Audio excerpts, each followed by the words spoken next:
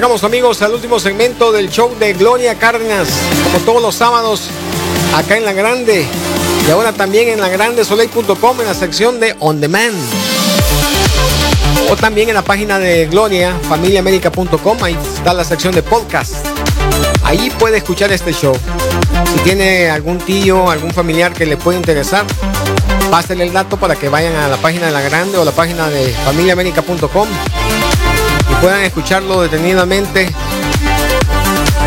programa de Gloria Cárdenas, el día de hoy hablando de historias de éxito, Gloria. Yes.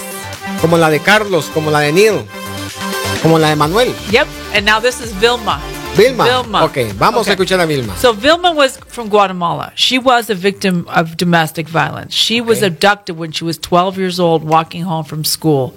And the man that abducted her was a member of MS-18. Oh. MS. 12 años. Yes. And he and Vilma spent 15 years together. She had 4 children without any medical attention. She was not able to leave her teeny village, and he would rape her at gunpoint and knife point. He was much older than her. Police couldn't do anything to help them because they said it was between the spouse and the wife. And the parents were threatened that if they tried to take her or they went to the police, he would just kill them. Wow. So she came to the U.S. seeking asylum. She took the 2 kids that were youngest and left the older kids at home, came to the U.S. and sought asylum, and she hired me. Ay, aquí está la última historia. It's horrible, actually. Sí, es una but it's historia true. un you poco... know, I'm not. These cases are people real serious. You know, this one was a case that was real hard to listen to and understand. But I had the pleasure and the honor to represent someone that had been so strong to do so much to get out of a situation. Muy bien, este caso es un poco triste, dice Gloria, pero ella se siente que fue un privilegio el poder ayudar a esta persona que ha sido tan fuerte y que ha sufrido tanto. Vilma de Guatemala, víctima de violencia doméstica. Ella fue básicamente cuando tenía 12 años, fue secuestrada caminando de la escuela a su casa por un miembro de la pandilla MS.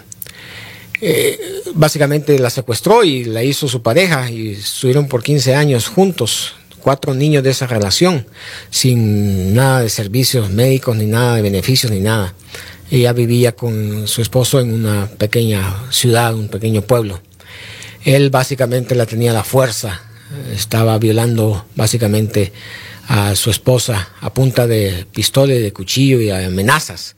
La policía no se metía porque pensaba, o la policía decía que era una situación entre parejas, era un pleito de esposa y esposo. Entonces lo que hizo Vilma fue huir y se vino a los Estados Unidos a buscar asilo. Y se trajo a los 2 pequeños y dejó a los 2 mayorcitos allá en Guatemala. Un caso triste, pero verdadera la historia, y vamos a ver qué pasó. Well, I took her case pro bono for free because I do take some cases for free. Okay. And this person really needed my help. Like a lot of people, there's people that literally have nothing. They have no money. They have nothing. Anyway, we presented her case to the court. Okay. And we were able to win asylum for her. And now we're applying for her green card for her and her 2 kids. Caray. And guess what?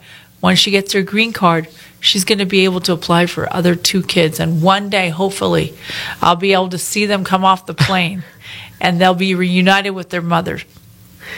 Y dice Gloria de que esto no lo menciona Gloria muy a menudo porque es algo muy personal de ella, muy especial.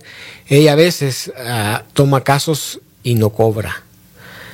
En este caso ella consideró de que no tenía que cobrar porque son personas que o casos no tienen nada. La gente necesita la ayuda y no hay cómo. Entonces dice Gloria que tomó este caso así bajo esa consigna que ella tiene. Y me imagino que harán muchos. Lo que pasa es que Gloria es muy humilde y no lo va a decir. Entonces, toma el caso de Vilma y logró conseguirle el asilo a Vilma. Y Vilma ahora tiene su tarjeta de residente. Y luego ya le van a conseguir la ciudadanía. Y una vez que tenga la ciudadanía, va a poder aplicar por sus 2 hijos que No, están. she can apply when she's a green card holder. Cuando tenga su residencia, ahora va a aplicar para sus 2 hijos que dejó en Guatemala. Yep. Y dice Gloria que está contando con los dedos de la mano los días que va a ver a esa familia, a esos 2 niños ahora jóvenes, bajando el avión para reunirse con Vilma y sus otros 2 niños. Está contando ese momento especial de ver a esta familia reunida. Gracias, Gloria. Gracias a usted. Increíble las historias de éxito que nos ha traído Gloria el día de hoy. 801-656-9605. Gloria, que Dios te bendiga. God bless you. Thank you.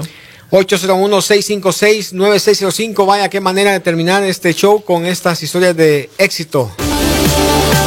Con la abogada Gloria Cárdenas. 801-656-9605. 801-656-9605. Llámele. Haga una cita con Gloria. Si usted está lejos de Salt Lake City, no se preocupe. Con la aplicación Zoom usted puede tener la entrevista con Gloria no estando acá. O si su familiar o su esposa está en México, en Guatemala, en El Salvador, en Perú, en la China, no importa. Pueden hacer la consulta vía videoconferencia. Más información acerca de Gloria en familiaamerica.com. Feliz fin de semana, Gloria. Gracias a usted y usted también. Feliz fin de semana para todos. Hasta la próxima.